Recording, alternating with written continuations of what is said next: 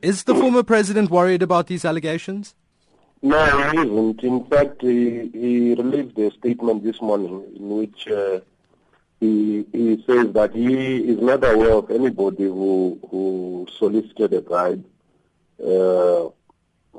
in exchange of South Africa hosting the 2010 Soccer Cup, and also adds that, most importantly, that even if there had been such an approach, the government wouldn't have paid for any bribe.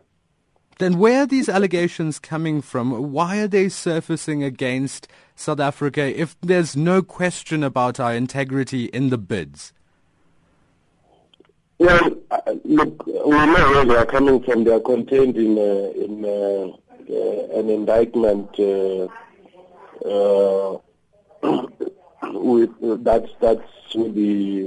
that's generated by the U.S. prosecutors.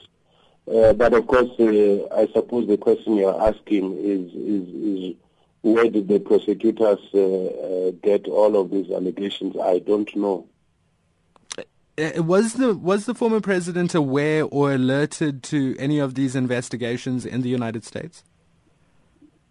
No, he like everybody else, learned of them in the press. Does he plan to get involved or ask some questions for those U.S. investigators? No, he doesn't at all.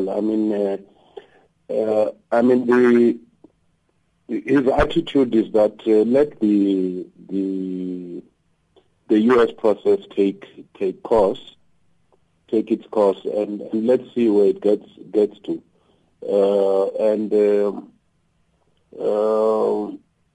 I was listening earlier while I was holding that one of them says they intend to approach quote their international partners in many other countries, close quote. So one assumes that one of those countries and or partners would include South Africa because there's an allegation that some South Africans were involved.